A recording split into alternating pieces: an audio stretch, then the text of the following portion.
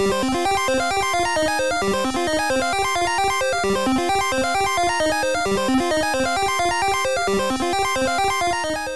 for the Cinema Geekly podcast is brought to you by freemusicarchive.org. The Free Music Archive is an interactive library of high-quality, legal audio downloads. The Free Music Archive is directed by WFMU, the most renowned freeform radio station in America. Inspired by Creative Commons and the open-source software movement, the FMA provides a legal and technological framework for curators, artists, and listeners to harness the potential of music sharing. Specific music for the Cinema Geekly podcast is brought to you by Busker Droid. Visit them on the internet at buskerdroid.com or at freemusicarchive.org/music/buskerdroid.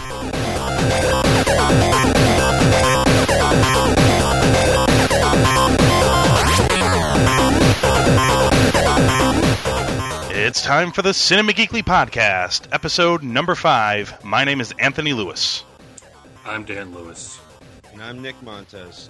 Thanks for everybody checking us out on cinemageekly.com or on iTunes if you happen to prefer to use that instead of the website. But I would urge you, in fact, perhaps even threaten you, to visit cinemageekly.com. But hey, you know what? Even if cinemageekly.com isn't your thing, we have all of the social networks covered now. We're on Facebook.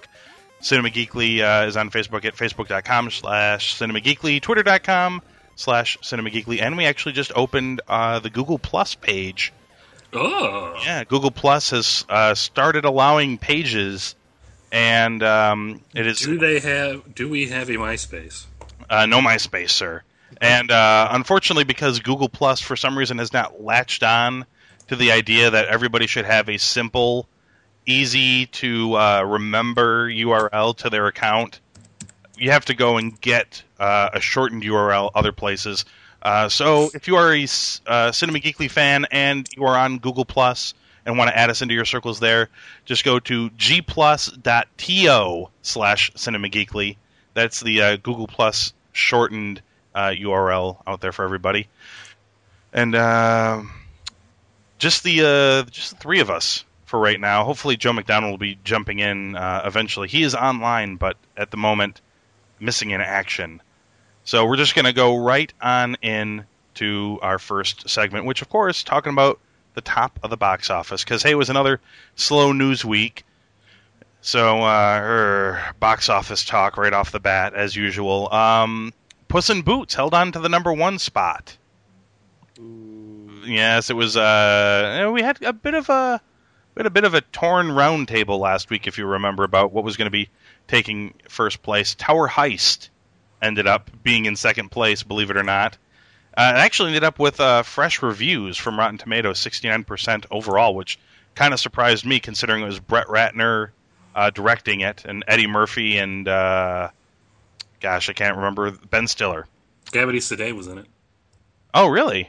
Yeah, she was a girl who was like... tell him how to open the safe or something. And she's like, "Are you married?" And he's like, "No." What's up? The trailer. That was the girl from Precious, based off the novel by Sapphire. Okay, this is a novelization of the movie Precious, based off the novel. The movie that a few of you guys picked to be number 1 ended up in the 3rd slot. A very Harold and Kumar Christmas 3D. Oh, In 3rd. Paranormal Activity 3 was in 4th place. In Time in 5th, and that was your top 5. J. Edgar, the J. Edgar Hoover biopic with Leonardo DiCaprio and Armie Hammer, all of those guys. Clint Eastwood directed film. I've not heard good things about it. It opened on a late day. That was on a Wednesday, I do believe. So it did not pull in a whole lot of money. It's currently sitting at $98,534 domestic is how much it has made currently. And for a movie that's supposed to be, Oscar bait, I guess is the term. Those movies that they like to try to sneak in to get some Oscar cred. Leonardo DiCaprio, by the way, yet to win a Best Male Actor award from the Oscars. And I don't know if this is going to be his movie or not to do it in either. It's towing 42% right now on Rotten Tomatoes. And the gist I'm getting from it, Dan, is that it reads like a series of J. Edgar Hoover greatest hits, I guess. A Citizen Kane of J. Edgar Hoover. That's I what it mean, seems like. it's not really a character study. You don't really learn any of the motivations or who the person really It is. sucks that it's not that good, because Clint Eastwood is a really good filmmaker. Well, I agree wholeheartedly, and his last movie was Hereafter, and that didn't do well critically either. So the last Clint Eastwood movie I actually liked was, he did Gran Torino. I really liked Gran Torino was good. And Changeling I also really liked. But not a He's whole... Clint Eastwood. He could just film himself taking a crap. Well, He'd that's get bad true. reviews, but people would be like, you know what? It's Clint Eastwood. He can do what he wants. Yeah, I'd go see it. I would too. Clint Eastwood taking a crap? Oh, man. In 3D, Yeah. no less. In 3D, yes. I don't think that's going to end up happening, but it didn't end up doing too well. Speaking of the Oscars, really quick, there was a whole Oscar fiasco that went on. Apparently, I heard something about it. Brett Ratner, who I guess he was going to be the producer of the Oscars this year with Eddie Murphy hosting. I think we talked about it on a previous podcast. I'm not positive, but I think we did mention it. And I guess he was doing a Q&A or something for his movie Tower Heist, which also happens to have Eddie Murphy in it. One of the questions was something, I don't know, it was something about the rehearsal process or something like that, and I guess Ratner said, quote, rehearsals are for fags, so Good job! quote, not the best tact there, and shortly thereafter, he announced his resignation from the producer's position. Apparently, Eddie Murphy was having none of this, was very upset by the notion that Brett Ratner has to leave, and also left. And I'm actually really happy with the replacements. They got Brian Grazer to be the producer of the Academy Awards, and he's actually an actual producer for movies like A Beautiful Mind, which won Best Picture a few years ago. He's basically Ron Howard's right-hand man when it comes to producing films. And they have Billy Crystal hosting the Oscars again, Dan. Now, didn't he appear on last year's Oscars? Didn't they do a cavalcade of old hosts or something? Yeah, they had him We're all... and then they had Bob Hope on some weird screen talking, and he was saying it was like he was still there. And they were all better than Anne Hathaway and James Franco. Yes, which was scary sad. What's his name? Kirk Douglas was better than. Yes. A couple of other pieces. He was actually hilarious. A couple of other pieces of news that we should probably touch on real quick. Ridley Scott said he's going to be directing a Blade Runner sequel. Dan, have you heard about this? Is it going to be like the alien thing he made, where it was like it's going to be a sequel, but no, it's not going to be a sequel anymore. I don't know. You mean Prometheus? Prometheus, yeah. It's like it was. What did you say? It was inspired by aliens or something like that? Yeah, I think originally it was supposed to be a prequel to Aliens, and then they or Alien, I should say. And I don't know. Then they changed their minds, I guess. No, they no. He specifically said this. It was an interview with the Wall Street Journal where he said, Blade Runner devotees may not have long to wait for a new movie because I think I'm close to finding a writer that might be able to help me deliver. We're quite a long way in, actually. So, I mean, I don't know. There you go. It's going to be a sequel, but not starring anybody from the original film. So no Harrison Ford mumbling. Yes, no Harrison Ford. Benicio del Toro is going to be the main bad guy, or at least one of the bad guys, in the Star Trek sequel. You hear about this, Dan? I know Nick is sitting over here like, I don't care about this stuff. The guy from, what was it, Desperado? Or am I thinking of another guy? Yeah, Del Toro has been in License to Kill, which is a Bond film, one of the earlier Bond films. He was in Fear and Loathing in Las Vegas. Yeah. He won an Oscar for his role in Traffic. He was in 21 Grams and Sin City as well. So, I thought he was in... Who was the guy who was in Desperado? I think you're thinking Antonio Banderas. Oh, okay, yeah, he's that. Yeah, some boots. the guy who drops the F-bomb, but he does it in a way that you can understand it. Yes. So I'm not sure how I think about this because the first thing I thought of when I saw Del Toro was I think they want him to be Khan. That's the first thing I thought of, and Star Trek fanboys are gonna go into hysterics if that's the case. Oh yeah, there's only one con. So we're off the Bond idea. Oh yeah, right. There's only one Joker too. It's Jack Nicholson. Oh no, it's Heath Ledger. Right. No, wait, no, it's Jack Nicholson, Dan. No, no. It's it's Cesar Romero, Yeah, there you go. or it's Mark Hamill, or it's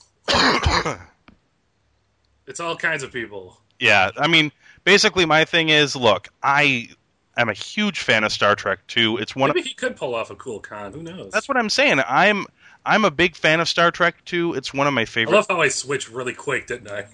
No, it's cool. It's like there's only one con. That's You're like, oh, you could do a cool con, I bet. maybe you could do one. No. I mean, I really like the Wrath of Khan. It's one of my. It's probably in my top 3 easy of the Star Trek films. It's in my top 10 of like all time films. I really like that movie a lot. That being said, I really liked Jack O's Joker from the first Batman film. Well, I guess the second Batman film, if you don't count the 1966 Batman film. Hell yeah! With like every awesome. single villain in it with the shark. Yeah, it was like every villain on a submarine or something. Yes. It was awesome. I have that movie, and they use what like- is it? They use the Batmobile. They use the Bat boat, the Bat copter, which has a bat ladder. And they have the bat shark repellent, That's what I was Yes, about the to ask shark about. repellent. which I think only works on hybrid bat sharks, but I'm not sure. But So no. also they roll out the it's like a rope ladder, and at the very there's a sign on the last rung that says Bat Ladder. But I mean, my point is, as good as Jack's performance was, Heath Ledger's performance was really, really good too. And to me, they're playing the same character, but they play them so differently that it's not. I think that they would go that route. I don't think they'd have. If, by the way, it is Del Toro playing Khan, because I mean, who knows? They could, slather him with makeup like they did Eric Bana for the 2009 film. As long as they don't try to redo Khan. Right, as long as that. Well, they did do that a little bit. They had Nero shouting Spock, in much the same way, Small. but it wasn't quite done in the Shatner-esque way. But but that's my point though, is that as long as they don't have Del Toro doing a Ricardo Montalban impression, I'm sure it'll probably be good. And the way the timeline for that series of films will be a series of films. The way that timeline for that particular series of films is unfolding, this wouldn't be taking place during that Wrath of Khan time anyway. It would be well before that, because that movie was based on an episode of the original series.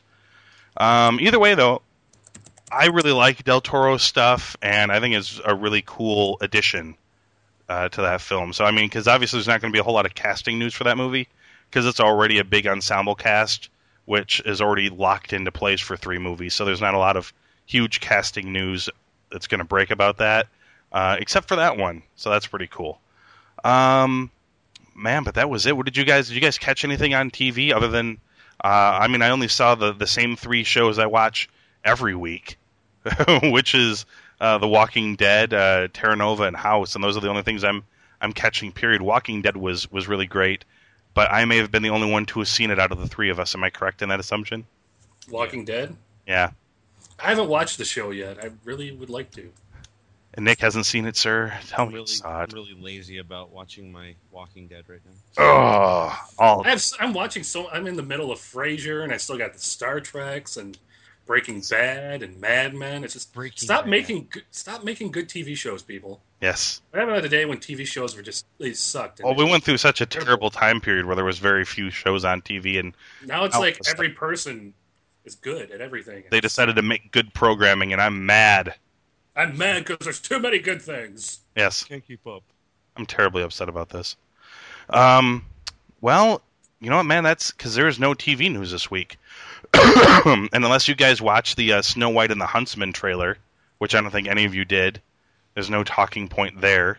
Is it about Snow White and a Huntsman spider? But by the way, no, it is not about a huntsman spider, sir. It's not a Oh, National Geographic film. I will say that it's like Snow White with like a giant like dinner plate sized spider. I will say this. When I wrote the little write up for it on the website, and by the way, I don't post any and just about any and everything that comes up. It's got to be something that at least piques my interest to some degree. And this would not have piqued my interest if I had watched it and it had not been a good trailer. So at the very least, it was a very good trailer. Whether or not the movie will end up being that good, I don't know. Here's what I wrote. I said we have a gritty, quote-unquote, air quotes, I guess, realistic retelling of a storybook fable because it has more of that. It's not very cartoony looking at all. In fact, it's a little more dark and gritty, actually.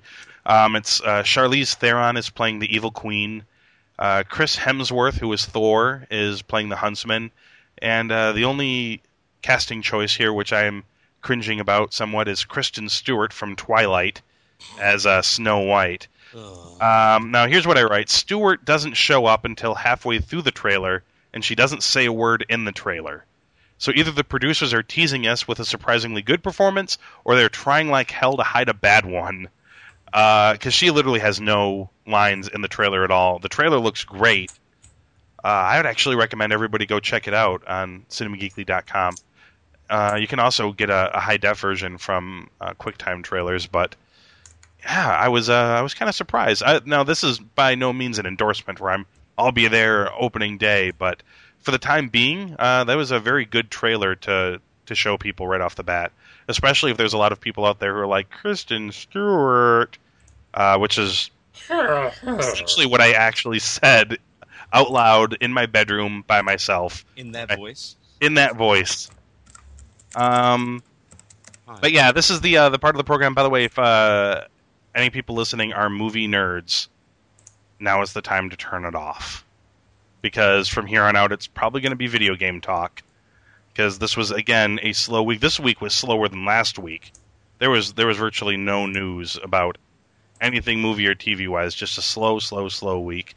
We will return back to movies at the end to talk about what is going to be opening and to make our predictions for the box office for next week. But after that, though, before we get to that, I should say, lots of video game news.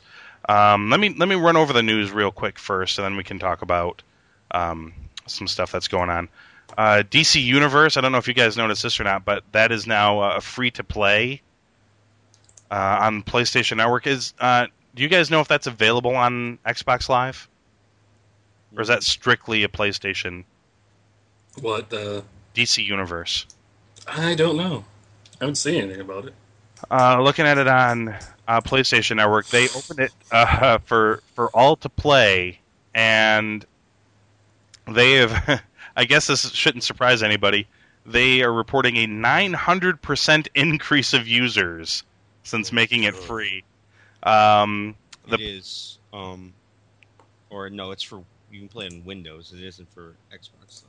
Okay. That's weird, it's for Windows. It is available on PlayStation Network as well for free. And obviously it's resulted in users reporting really long waits to get into the games, and I bet there's a whole bunch of lag issues as well.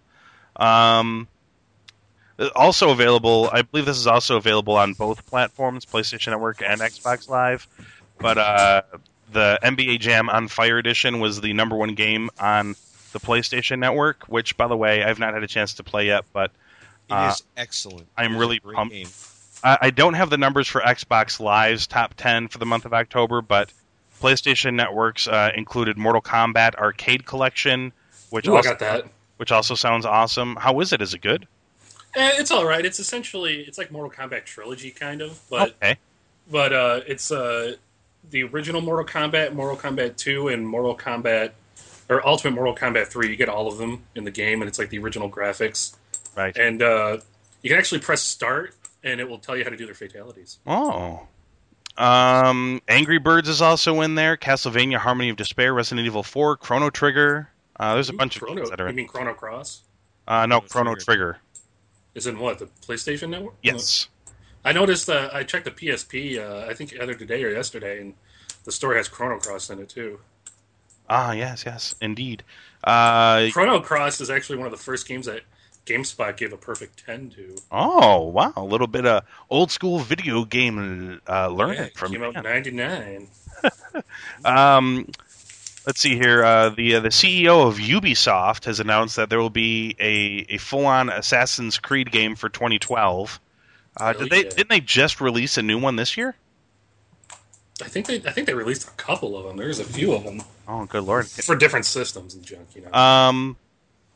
A story that broke on Xbox Live fans. That's a website. I'm pretty sure you can tell what it's designed around. Perhaps fans of Xbox Live. Yeah, the Atari Lynx. Yeah, that's what they broke the news that I guess somebody went to an Australian government website where they keep ratings for games, things that are going to be released soon, and they noticed that available on multiple platforms, including Xbox Live and PSN, they're going to be releasing a version of the Simpsons arcade game from 1991 fairly soon onto the Xbox Live and the PlayStation Network. So that's awesome. So I think that's for the iPhone. I think you can get that for the iPhone. It's not the same thing. Oh, it's not? Yeah, I think it's a different. That's what I've heard. It's like I remember seeing that at like Walmart and stuff in the arcade they had there. Simpsons game. That game's the bomb. Oh man, they got to release that. What was that wrestling arcade game they had? Oh yeah, I know which one you're talking about. I just can't throw the stairs at people and junk. Yeah, I can't remember what the name of it is offhand, but that was an awesome game. I just watched a review of that actually online. The Technos game. It might be. I'm not sure. It was Where are you finding these old video reviews at? Is it just like a channel? No. There's a guy whose name is what's his name is Joe Gagne, and he's doing a series of videos reviewing every wrestling video game, starting from the earliest stuff. Starting from like an Atari game where everything's just like little triangles. I don't think they had any wrestling games for Atari, but I don't know. They may have. Probably one. He started out with some really really basic early Nintendo games and things like that. Did he do Superstars for the Game Boy? Remember that game? He hasn't done Game Boy games. Oh, he's got to do Game Boy games. No, he hasn't done Game Boy games. More news here. We have a Game of Thrones RPG is going to be coming out, which I don't know. I'm not a big RPG guy, but I've never seen the show, but I've heard good things about it. Game of Thrones is an epic TV. Is that on Netflix? Unfortunately, it is not. It's an HBO program, so I don't. Oh yeah. They have to be like 10 years or older for HBO to put them on. Yes. Sanders show. It's a great show. The RPG is set for 2012 release on Xbox, PlayStation, and PC. Here's some news on the 720. One of the first video game stories we did on the website was how about many of the chip designers and things like that for the new Xbox project. We're talking about how the game system would not be released until 2013, somewhere in that area. Good. They need to stop coming out with new systems. Well, I don't know, Dan. In a recent episode of Windows Weekly with Paul Thurrott and Leo Paul Thurrott, and around the 80. Well, and Dan, you know who Paul Thurrott is, right? He used to work for Windows, or what? Did he used to work for Windows, or has he just written? No, he's never worked for Microsoft. He used to say he didn't like Microsoft products until I think Windows 3.1, maybe. He has a lot of sources inside the company. Yeah, he has a lot of sources from inside the company. Around the 88-minute mark of the show, it's linked in our latest Geekly Briefs. Around the 88-minute mark, Leo asks him about the console, and according to Paul Thurrott, he has heard that they will be releasing the system not in 2013, but at the end of 2012. Which means that they would also be bringing a new system to E3 with them next year. But he also goes on. He also speculates about the design and other techie components and things like that, interconnectivity with other Windows devices, and things along those lines. So I'm not sure what to make of that. Is next year too early, do you guys, or do you think they should wait until 2013? I would like them to wait till 2013, but can't stop technology, I guess. How old is the 360 now? It's not that old. It's only like 4 years or 6 years then. Yeah. Well, I don't know. I mean, I don't know. 7 years is usually the standard. Right. I mean, the PS2 was, man, that was a long time. PS2 is like well over 10 years. That's Right. how long mine's still working. Because I don't want to buy a PS3 and a PS2 Slim because they won't make them both. Microsoft made the 360 backwards compatible. Why can't Sony do that? Oh, Nick knows why they don't do it, right, Nick? People don't want to play those old games, right? Apparently, old games suck. Who would ever want to play an old game? Yeah, like Dot Hack or something. I don't want to go out and buy a new game. 99% of my downloaded games on PlayStation Network are all old games. Yeah. I don't buy any of the new stuff. I buy the PS1 classics and other things like that. Or if What you got to do is you got to wait. Like when a game comes out, you want to wait until they come out with a Game of the Year edition. That way, instead of it being $60, it's usually like $40. Oh, right, You like get all the download content. right, like Arkham Asylum. Yeah. That's on my list to buy Arkham Asylum. I should mention this because I did get my PlayStation 3 back. I'm so happy that PlayStation is back. How big is the hard drive? Well, the one I had the old big clunky one was only a 40 gigabyte. PlayStation 3. This one for less money was 120 gigabytes, so it's a larger hard drive. Which isn't as big as some of the other systems out there, but I don't know. I think that's like the standard size. I think right now. One thing I did learn. I mean, how do you guys feel about? Because I've mentioned before, I'm a big baseball nerd, huge baseball fan. Yes. And one of the things I wanted to get more than anything was the 2011 version of MLB's The Show, because I had 2010. I was eagerly awaiting the 2011 version when my PlayStation died on me, and never got around to buying it until literally last week. So when the PlayStation showed up, the first thing I did was buy the game, but because the next piece of news is that they announced that MLB 12 will be coming out on March 6th, only a few months away. I couldn't bring it. I couldn't bring myself to buy the game brand new. Even though the price is reduced, I went and bought it used. Do you guys, how do you, I know buying older games, like for older systems, you have no choice but to buy them used.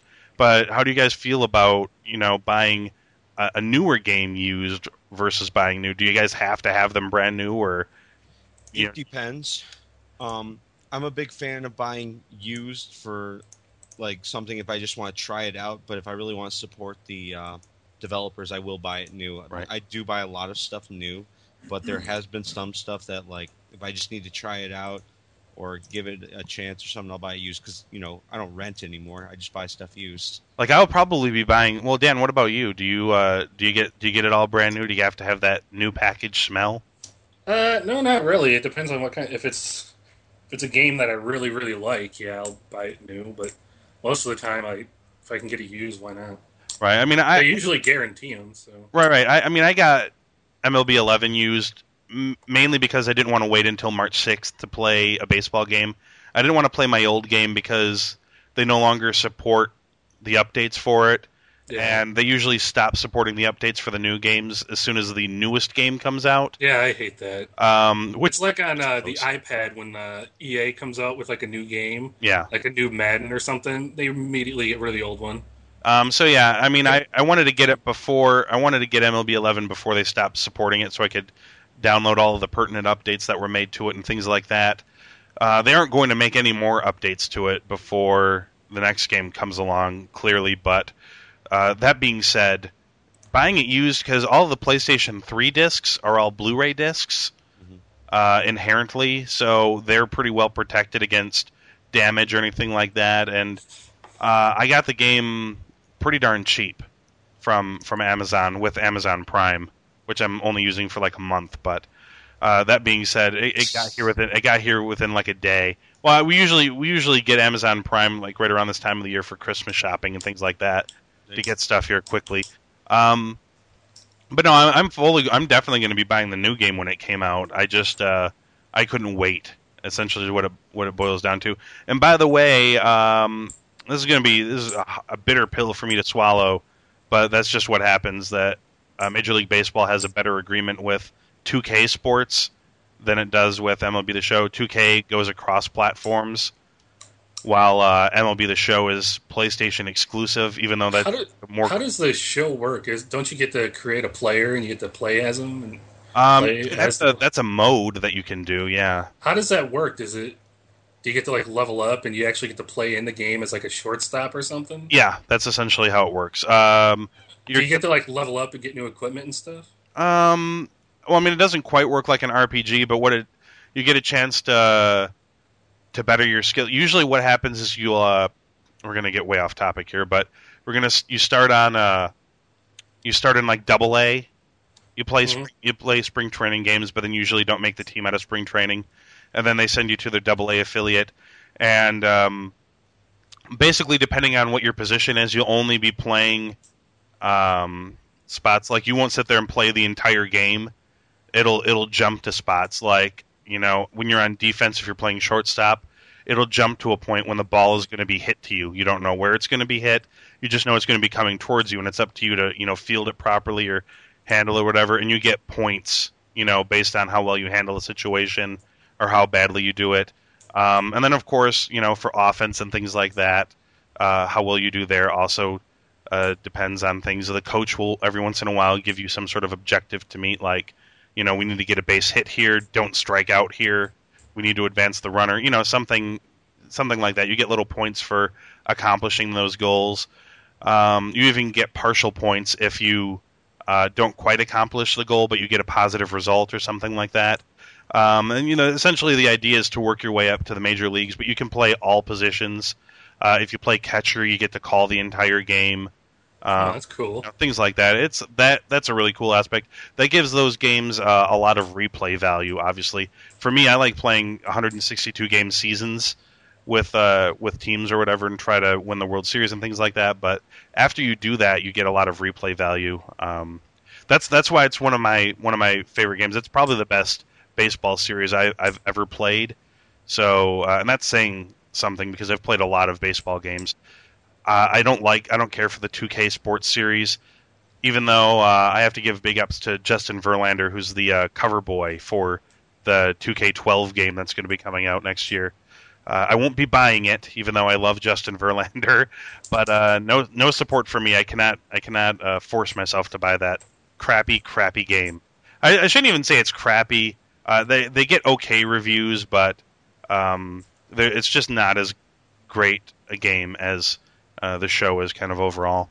I guess the big news video game wise, you guys, is Modern Warfare 3 set a single day entertainment record. Whoa, really? Yeah, in case you haven't heard the news, 6.5 million copies in one day between the United States and the UK. It beat the record Star Trek The Next Generation set for the Sega Genesis. Yeah. It beat the E.T. game for Atari. Yeah, it beat out pieces of a phone. Paperboy. It beat out Black Ops and Modern Warfare 2, which previously set the records. Yeah, man, it was. It beat both of them combined. No, not combined. It made $400 million on its opening day. Black Ops made 360 its opening day, and Modern Warfare 2 made 310 million. Here's some words from the CEO of Activision Blizzard. He said, rich. That's what it is. Unquote. I'm rich. We believe the launch of Call of Duty Modern Warfare 3 is the biggest entertainment launch of all time in any medium, and we achieved this record with sales from only 2 territories. Other than Call of Duty, there has never been another entertainment franchise that has set opening day records 3 years in a row. Vince McMahon would be pissed. He then goes on to have a really vague and weird quote. That he says, this also exceeds worldwide theatrical box offices for Star Wars and Lord of the Rings, 2 of the most successful entertainment franchises of all time. Whose tickets did not cost $60 a piece. Right. I'm like, there's that. There are 2 different mediums, and he must be talking about, like, worldwide theatrical box office for a single day. Yeah. He must be, because I just went and looked on Box Office Mojo for just the first Lord of the Rings film, and it almost made $900 million worldwide. Yeah, like I think didn't Return of the King make over $1 billion? Yeah. Yeah. So there must be talking about single day records here. Yeah. Let's not even talk about the fact that, because he was smart to at least mention theatrical box office for the franchises, because if you include like Star Wars and Lord of the Rings merchandise outside of the movies. Oh, like DVDs and stuff, yeah. Well, I mean, that and memorabilia and toys and all this other stuff, that's all part of the franchise. So, yeah, Modern Warfare 3, very impressive numbers for a single day for anything. But I just thought that was a weird quote. You know, we Star Wars and Lord of the Rings, even though the tickets for them were 3 times less than the cost of our video game. Yeah. So a big difference there. But do you, Dan? I know you have it. Nick, is this your kind of game? Do you have this, or are you looking to get it, or is it not your thing? I might pick it up. It's not something I have my heart set on. I'm not big on the shooters. I'm not really a big shooter fan either, but I like the customization stuff they do. Plus, they made I don't really like the stories that much because you started playing it, man. What do you think of it? How long have you been playing it for? I got it Wednesday, so I'm playing it for probably 3 days or so. Okay, well, I mean, what are the first impressions? Because you played Black Ops as well too, right? Yeah, the story. I think Black Ops had a better story. I don't know, espionage and all that stuff. I always like the Modern Warfare 2. You know, the no Russian level, the infamous no Russian level. Yeah. Which is kind of like the crux of the plot for the whole the whole series. I didn't like that level because it's like there's like plot holes or something. He wants to make it seem as though the U.S. created a terrorist act in Russia and then get political power to invade the U.S. But the guy is not wearing he's not wearing anything over his face. You can clearly tell who he is. How did people not go, hey, you're president of the country and you're killing those people? But when you go, the people don't buy these games for the single player. Right. They buy it for the multiplayer and the new Spec Ops stuff, which started with Modern Warfare 2. There's actually a separate leveling system for the Spec Ops with different missions. Right. And there's also a survival mode, you know, a la the Nazi game mode from Treyarch games. Okay. Although this is much easier. Right now, I'm by myself in the middle of a game where I'm at wave 27, and I'm doing it by myself. I couldn't get past wave 5 on zombies by myself. So just an overall better game, you're saying, like better, and that's not even talking about the multiplayer. More user friendly and things like that. Multiplayer at first I didn't like it because you have to wait until you're level 19 to play hardcore, which is when you can actually kill people without putting 50 bullets into them. And once you get to hardcore, it's awesome. I mean, there's different types of kill streaks now. There's some where you have to get a certain number of kills in a row to get them without dying, and the ones that I use, you just have to get a certain amount of kills. Like you could get 5 kills in a game and die in between every kill and still get the kill streak. Where do you guys reckon this? I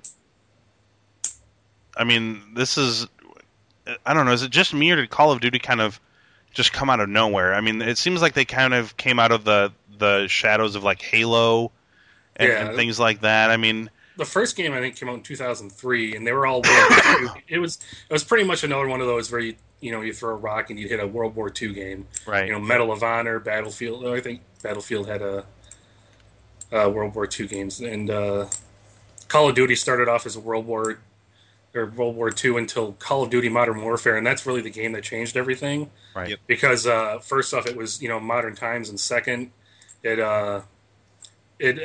had the leveling system where you could customize what guns you used, what attachments, what perks, which are like modifiers to your guy, the person you're using, your player. And by the way, that's why I'm guessing Joe isn't here right now. My guess is he logged on to Skype, started playing Modern Warfare 3, and has perhaps maybe run out of Mountain Dew bottles to get double XP and has run out to go get more. And forgot that there was a podcast today. At least that's my guess. You guys, if the shooting thing isn't your style, Sir Nicholas, what in fact is? Like, what's the? Because Dan, I don't know, Dan. What would you say that your style of game? Because me, I'm more of a sports gamer, but I like kind of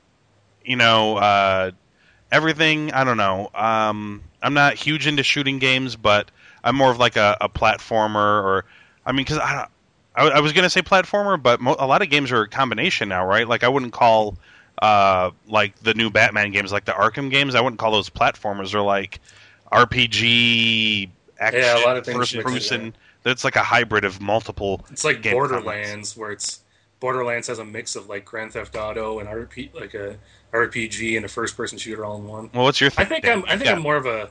I really like Japanese RPGs. Okay. JRPGs, yeah. Yeah, I like the Final Fantasy games and stuff. The Western RPGs they're really good, but there's just so much to do. I mean, I'm one of those people who I like organization. Right. So JRPGs are really structured. Like, oh, you go here, you go here. There's a side mission you can do at this point, but usually you just go here, then you got to do this. Right. Western RPGs, you can go over there if you want, but you can just go over there too, or you could go over there or over there, and there's just so many things to do. There's 97 side missions. Yep. Yeah, And then there's side missions within side missions. There's like a Morrowind, the strategy guide. It's like the inception of games. Yeah, like the main part of the strategy guide for the main game is like 40 pages, and the rest of the 400 or the rest of the 200 are just side quests, and there's so many things to do. You know it's bad when the game manual is actually a series of manuals that come out. Nick, I mean, what kind of gamer are you, sir? I guess you could say I'm big on the platforms. You know, I'm a big retro gamer. If you look at my, like, you can see it. The game shelf in my room is basically filled with original NES and Sega Genesis games for the most part. But, right. You know, I'm a big follower of Nintendo, and, like, anything Nintendo that comes out, I'm very, I'm excited for. Right. Very big on. Okay, well then, best Super Mario platformer, sir. It's a toss-up between Mario Brothers 3 and Super Mario World. For SNES? Yes. Those are both awesome games. Actually, Super Mario Land 3D comes out on Sunday, and I'll be going to get that. What about Mario RPG? That's actually a really fun game. Yeah, I heard something about it. It seemed really cool. Sonic tried doing that on the DS with, what was it, Dark Brotherhood? Yeah. I kind of wanted to try that out. It looked kind of cool. You'd have like regular Sonic levels where you'd have the loops where you'd super spin through them, but then you get in battles and you could have like each character would have little actions they could perform. I'd ask you what your favorite Sonic game is, but I can't pick one because that's like picking between children for me. Sonic was the character Dan and I grew up with because we weren't Nintendo people. The first system we got was a Sega Genesis, so with Sonic Royal Rumble, Sonic 2, and Tecmo Super Bowl. Those are the first games we got? Yeah. Dan remembers this. Yeah, those were all awesome games. Tecmo Super Bowl is still way awesome, by the way. I bought the... still play that. I bought the... with like Madden, 13 or Madden 12 out, it's like... It still hasn't topped... I bought the great remake version they have on PlayStation Network, where you can still... you can play the game with the new graphics, but you can also transfer it to the old graphics. Yeah. Yeah, that's awesome. It's great. I still rock the NES version of Tecmo Super Bowl at parties. It's awesome. It's a great game. It's like so simple yet. I don't know, man. I love all the Sonic games. Sonic 2 is probably a favorite because that was the first Sonic game I ever had. I remember when we beat that. We were like really, really, really little. Yes, we had a huge celebration over beating Sonic 2. I was walking through the hallway and I hear you go, Dad! And I run in there like, I beat it! Like, yeah, it's huge news. I mean, they blew my mind when they came out with Sonic and Knuckles, and I could put a game into a game. Yes. Oh yeah, Sonic and Knuckles is probably my favorite. That blew my mind. Second half of Sonic 3, actually. Yeah, I really like Sonic and Knuckles. Yeah, and you could have Knuckles playing Sonic 2, and you could like get in areas of levels you never been to. And man, I know it was easy, and I know it was a lot of retreading of past levels and things like that. But I even like that Sonic 4 that they released online. Oh, I didn't like some of the bosses. Some of the bosses are just ridiculous on the game. I beat it, but I mean, it's my biggest problem with that game is the final boss is directly out of Sonic 2. Yep. Yeah. Yeah, there's I was going to say, though, if I had to pick a Sonic game, Sonic CD is my favorite. I don't know if you guys ever played that. I've heard a lot of good things about it. I think I've played it once. I've played it. Was that for Sega Saturn or was that for Sega CD? Sega CD. We were lucky enough to actually have a Sega CD, and it's one of the two games we owned. Hell yeah, with Prize Fighter and Fahrenheit. And yeah, we had Fahrenheit. Sewer Shark. Rage in the Cage. Oh, Rage in the Cage was awesome. Sewer Shark. Well, Rage in the Cage was just like a steroided version of Royal Rumble. It's like both Royal Rumbles mixed together from the SNES in the Sega mixed with together. Howard Finkel announcing. I remember that. Really crappy was video. cool because it would just like play like a little sound file of Howard Finkel announcing them, and then like the wrestler would say something. Yes. I am, by the way, do their special moves and stuff. I am, by the way, excited for the first time in a long time, being a kind of sort of meh wrestling fan. For the first time in a long time, I'm actually kind of excited about the new WWE game that's coming out. Oh, me too. Like, it's going to be awesome. It actually looks cool for the first time in a long time. The N64, those games? Well, Dan, here, I don't know because you probably haven't been keeping up on the developments, and I wasn't keeping up on the developments until they announced that they weren't going to be doing the dreaded SmackDown versus Raw series, which it felt like they were just making the same game every year, and they just added, added some people to it and look, you can change the wrestlers' tights colors. Marginally increase things here and there. They went with a whole new engine, it looks like, for this year's game. They're just calling it WWE 12 for, apparently for 2012. It looks like they went with a whole new engine. The grappling system, they said, obviously I haven't had a chance to play anything yet. I'm actually surprised they haven't put out a demo yet, because the game comes out on the 22nd. But the grappling system, I heard, was much more akin to the old N64 games, where it's not a whole bunch of button combos to do moves and weird joystick moves. It's more, of a button-pushing system, like the old games were, which I have to say I am a massive fan of. Oh, yeah. But they went and they've done a lot of other things as far as it relates to creative stuff. One of the things that I thought was really boss was that they are doing a create your arena thing.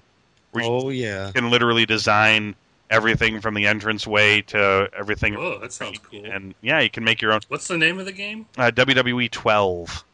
Oh. And for the first time in a long time, I have some interest in a wrestling game because I played a couple of the early SmackDown games, but the last one I think I really liked was Here Comes the Pain. Right. Probably the last. What about the ones for the PlayStation? Warzone? You mean like Warzone? Those were screw those games. Horrible games. They followed up the greatness of the N64 games, the pinnacle of which was No Mercy. I know Joe mentioned on last week's podcast that what was it, WCW versus the World was they were kind of that was the template, the AKI template for those other games. After that, they did WCW NWO Revenge. But all of the games that followed kind of built on that template of those games, the look and the feel and how they all worked. I don't feel like any of them were bad games at all. In fact, I think they only improved as they went on with WrestleMania 2000 and then No Mercy. To me, No Mercy is the pinnacle. It took that type of game and the engine. It basically took the engine as far as it possibly could go. One thing that I wish that they would do is do a re-release of that, with like current wrestlers and things like that. Put it on PlayStation Network, Xbox Live, and it'd sell a crap load of copies, I'm sure of it. The game they really need to re-release is Fire Pro Wrestling. Fire Pro Wrestling, which is also a really great series. I've never had so much fun playing an hour-long match in my life. Dan and I played, what was it? We got like SmackDown versus Raw 2009, and we just sat there, and it was the worst experience we've ever had. In fact, it got so bad at one point, we just started laughing. There was so much, it was just bad game making. It just wasn't fun. It seemed like people would like constantly miss each other or run into things or do something stupid, or it just, it didn't feel like we were having fun. And the only time when we were having fun was when we were laughing at how bad it was. You don't want that in a video game, especially something you're charging so much money for. Oh yeah. It looks like they may have finally turned the corner after what feels like a zillion years of bad WWE games. Well, we're gonna. I was gonna say I actually have a bit of news. Oh, go ahead, man. I don't know if you guys have read the review yet for Legend of Zelda: Skyward Sword. It just came out today. I have not. IGN. What is that out for? For the Wii. Okay. It's the next big title in the Zelda series. They made a very bold statement at the beginning of it by saying Skyward Sword is the greatest Zelda game ever created. It's the best game for the Wii and one of the finest gaming accomplishments of the past 10 years. Well, they're talking shit then, because to me, Ocarina of Time is still Hell the best yeah. Zelda game. It says that it's met its match, and that it's the first Zelda game since Ocarina of Time to get a perfect 10 out of 10. Wow. Yeah. They said even the controls in the game are so well done that you'll never want to go back to the old way of playing Zelda.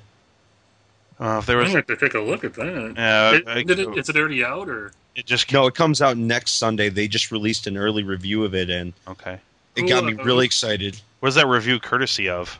IGN. Okay. Yeah, it's not going to be enough to make me want to get a Wii, but Right. I miss playing those Zelda games. That's enough to. I love Zelda games. It's And my I'm so favorite game behind on series. Yeah. I'm so behind on the Zelda series right now. I mean, when I haven't even beaten all the Game Boy Color ones because there's what is it, Oracle of Seasons and Oracle of Ages, and Yeah. then you got Minish Cap for GBA, and the That's DS really- has two of them. I just beat Minish Cap this year. DS games I wouldn't bother with. I played what's the first one that came out for the DS? Phantom Hourglass. Yeah, I loved that one. That one was awesome. It was a good one. You could draw the boomerang, and it would phew, that's awesome. It was cool, but the second one just seemed like such a copycat of it that I didn't even finish it. yeah, I love Zelda. I'm over my head, but because That's why a lot of people were. I remember when they talked to a Microsoft exec during the. It might have been E3 in like 2006 or something when they were announcing the Wii, and PlayStation was coming out with PS3, and Microsoft exec didn't even consider Nintendo a challenger. Like we're playing against Sony right now, and it's like you can't like they have Zelda and Mario and Metroid. It's like those are like three gigantic series by themselves. yeah, the only games I've had the fortune of playing are Ocarina, Majora's Mask, and I can't quite remember the name of the GameCube game, Wind Waker. Wind Waker, Wind which was also really fun. Oh yeah. I had a lot of fun with those.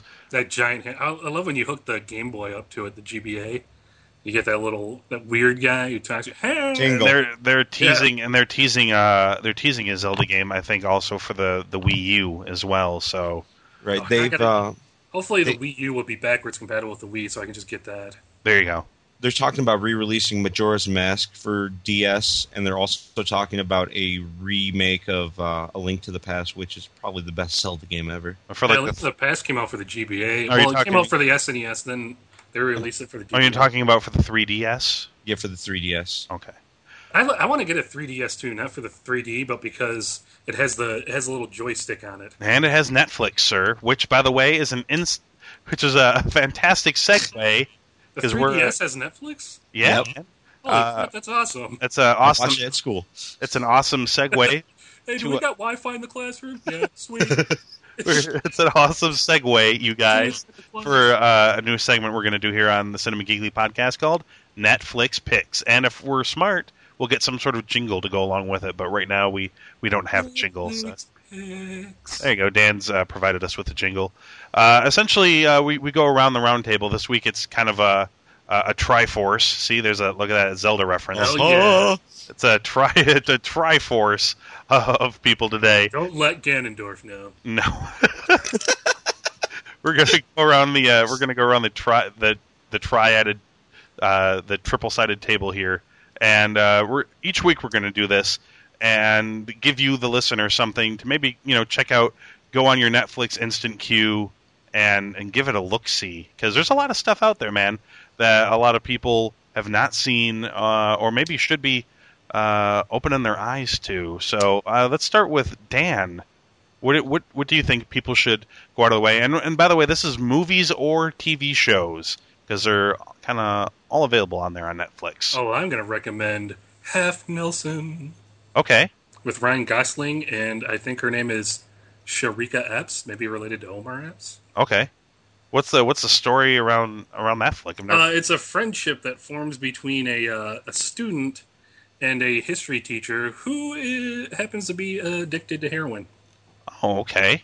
Who Ryan Gosling plays. It's a really good movie. I have never even heard... maybe I've heard of it. It sounds familiar. It's like a ringing familiarity, but I don't think I've ever seen it. He also likes to put people in Health Nelsons, apparently. No. That's the other thing. You can't stop doing that. The heroin makes him do it. But no, it's a really, really good movie. Okay, Nick, what do you recommend out there for people?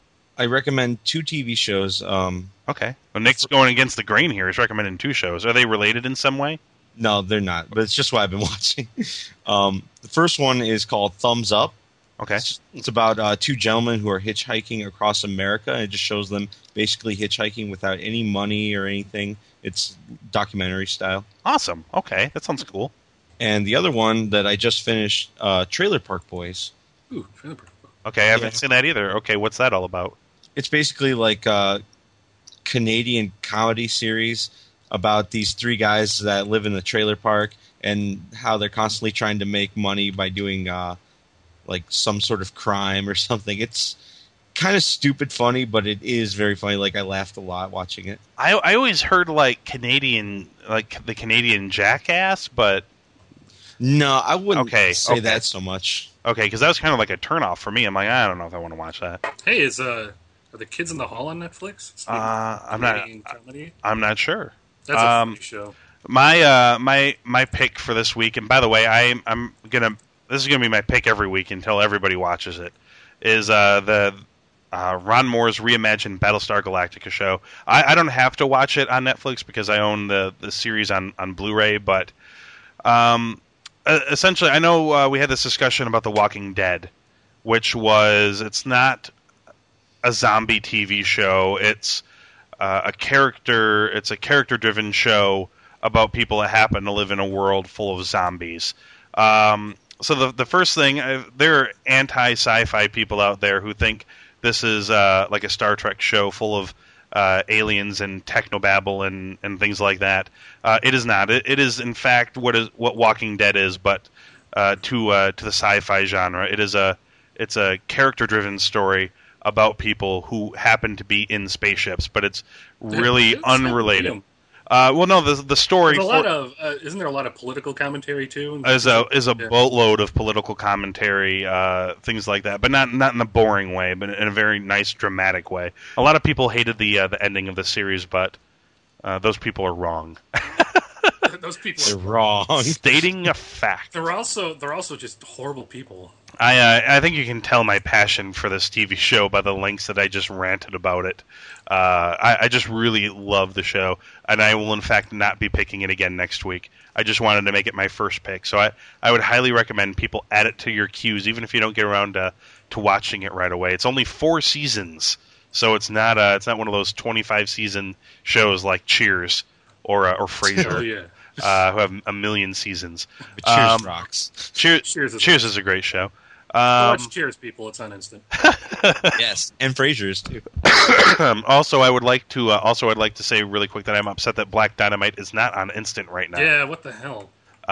It's not anymore? No, it's not, sir. Neither is The Man from Earth, which was another movie which would have probably been my pick for this week if it was on Instant, but it isn't. So. Usually they have a deal where those shows and movies are on for about a year, sometimes 2 years, and when the deal is up, they renegotiate or they have something else they're going to be doing. But I don't know. Maybe they took Black Dynamite off because of the cartoon series that they're supposed to be launching for it. We talked about that a few episodes back as well. So we have, by the way, it's Harry Potter and the Deathly Hallows Part 2 is coming out on Blu-ray. That's an unofficial. Usually they have movies kind of lodged together on certain days. This week it would be November 15th. Tuesday is usually the release date, but Deathly Hallows Part 2 is going to be coming out on Blu-ray and DVD on Monday the 14th. So there's that. But the rest of the releases for November the 15th are Beginners, a DreamWorks Dragons double feature, which I'm guessing is How to Train Your Dragon, and I think there's also like a mini movie about How to Train Your Dragon. They're combining that. The complete series of Farscape is coming out on Blu-ray. The Tom Hanks movie Larry Crown, the much maligned Larry Crown, is coming out on Blu-ray. Looney Tunes Platinum Collection Volume 1 is coming out on Blu-ray. That's awesome. Yes. And there's also an Ultimate Collector's Edition. The 1964 My Fair Lady is coming out on Blu-ray. and West Side Story and the limited edition gift set of West Side Story all coming out on Blu-ray this week. So not even a lot of releases this week on Blu-ray. Deathly Hallows Part 2, clearly the big release for this particular week. Well, you guys, we made it through the show without Joe McDonald, without Jason, without Aaron, just us three. We made it through, you guys. So we have one last thing to discuss, and that is the box office for next week. Ooh. And it's not looking. I don't know. Well, I mean, we'll see. I think the key here is will Puss in Boots hold on for a third week? It's gone 2 weeks. I'm going to go with Immortals. Well, that's what's opening. That's, by the way, opening today, November the 11th, 11/11/11. Immortals is opening. That would be the. If you've seen 300, it looks exactly like 300, but this time with Mickey Rourke in it. I think that's what Immortals is. It's towing 38% right now on Rotten Tomatoes. See that movie. It's horrible, but it looks like it's a lot of people. I don't know. Thor was really popular, and people like 300 is trying to capitalize on those types of movies. So.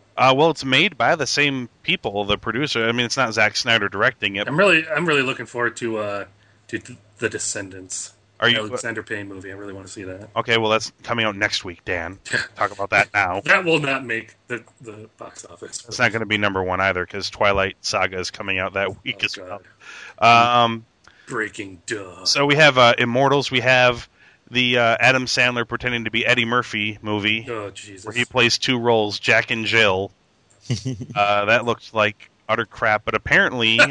I'm just straight shooting here. Apparently, Al Pacino is actually in the movie, which I thought... apparently, he shows up at a Lakers game with Johnny Depp in cameo roles, but then Pacino's role stops being a cameo, and he's in, like, the last hour of the movie. So, yeah. But that movie is... Last hour? How many hours are there? That movie is towing a massive 3% right now on Rotten Tomatoes. And that is... Are you laughing at poor Jack and Jill, Dan? I love Tom Long's review. The apocalypse starts here. And that's, by the way, that's 3% out of 59 reviews. They only have 2 positive reviews. Let's oust these people for being crazy. Michael A. Smith of Medium Mikes. Medium Mikes, Michael A. Smith says, the premise gets annoying after a while, but that is when Pacino shows up to make things interesting. He gets great laughs spoofing his serious side while on stage, and when his Oscar is accidentally damaged, zings the Academy Awards. That's his positive review. And by the way, on Rotten Tomatoes, he has 93 comments to his review, so I'm guessing it's people bashing him for thinking this film was decent. And by the way, John Hazelton from Screen International says, it won't make new converts, but Adam Sandler fans will be plenty happy with Jack and Jill, a broad and endearingly loopy family comedy in which Sandler stars alongside himself in drag, and even more bizarrely, Al Pacino playing himself. You read the review above it. And the review right above it is from Mike Scott, who, by the way, gave it a negative review. This is his review quote: "Sigh, really? Al Pacino, really? Really, Al Pacino, really?" That's his. That's the summation. Really. That is the summation of his. That sucks because Adam Sandler could probably be in really good movies, but I don't know. I think Sandler. This stuff makes money for him, so he's just going to keep doing it. I think Sandler's a good dramatic actor, a serious actor. I liked him in Punch Drunk Love. I liked him in People. He's good, serious in a serious role, but comedy wise, I'm done with the, some of his CDs were funny, but I don't know. The other film, I'm going to mention this. I don't think it stands a chance of going anywhere, but it's called Melancholia. It's a science fiction art house film directed by Lars von Trier. That name sounds familiar. Why does that name sound familiar? He's made a lot of foreign movies that never get fairly wide releases, or he's mostly a snobby film director. Yes. Doing a better than all of you. Doing a sci-fi film, by the way, with Kirsten Dunst is in it. Kirsten Dunst, and by the way, Kirsten Dunst won the Best Actress award at the Cannes Film Festival for this film. Apparently, she has an amazing performance in it. It's 77% on Rotten Tomatoes right now, out of 117 reviews. It's a sci-fi film, kind of about the end of the world. Apparently, it's a really good film, and I'm a big sci-fi fan, and I like cerebral. This is where one of those Netflix categories, Dan, cerebral sci-fi films. This would be one of them, like Moon or Children of Men, things like that. Those were great cerebral sci-fi. Oh yeah, he's made a lot of movies that I haven't seen, but I want to because I hear stuff about them, like foreign films with subtitles and things like that. Where are your monocles, sir? Like Breaking Waves and Dogville. Let's see, what's the other? Antichrist. Yes. I've heard a lot of good things about these movies, and I just haven't seen them. Lars von Trier, sir. Nick in the meanwhile, is like, who's that guy? Hey, man. Quit talking about Dogville made $1.5 million at the box office. Nick's like less spaceship talk, more Zelda talk. Let's go back to talking about Zelda. No, you guys, we did. We made it, man. Applaud yourselves. You guys did a fantastic job. That's the Cinema Geekly podcast for this week. And once again, I apologize for any movie fans that came here expecting more than 15 minutes or so of movie talk, but it was that kind of week, you guys. It's the early weeks of November, and there isn't a lot of stuff happening right now. Once we hit December, though, lots of stuff coming in December, big movie releases and things like that. And, of course, there's going to be production starting on a lot of new films and close to the release of early 2012 films as well. So, once again, that was the Cinema Geekly podcast for this week. You can check us out online at cinemageekly.com, facebook.com/cinemageekly, twitter.com/cinemageekly, gplus.to/cinemageekly for the new Google Plus page. Can email us at info@cinemageekly.com. And by the way, ladies and gentlemen, we're about halfway to 100 followers on Facebook, but lagging far behind on Twitter. And look, I know I don't follow a lot of the places that I like to visit and read news from. I don't follow a lot of them on Facebook and Twitter either, but those places aren't saying, hey, get us some followers and we'll give away something. That's what we're going to do. We're going to give away something, and I haven't even decided what that's going to be yet. We're still, I'm still kind of deciding whether it's going to be a game or if it's going to be a DVD or Blu-ray. But we will, in fact, be giving away something, and it will be something cool and good. And we got swag, baby. Nice swag from Cinema Geekly. So until next week, I am Anthony Lewis. I'm Dan Lewis. And I'm Nick Montes. We'll see you next week, folks.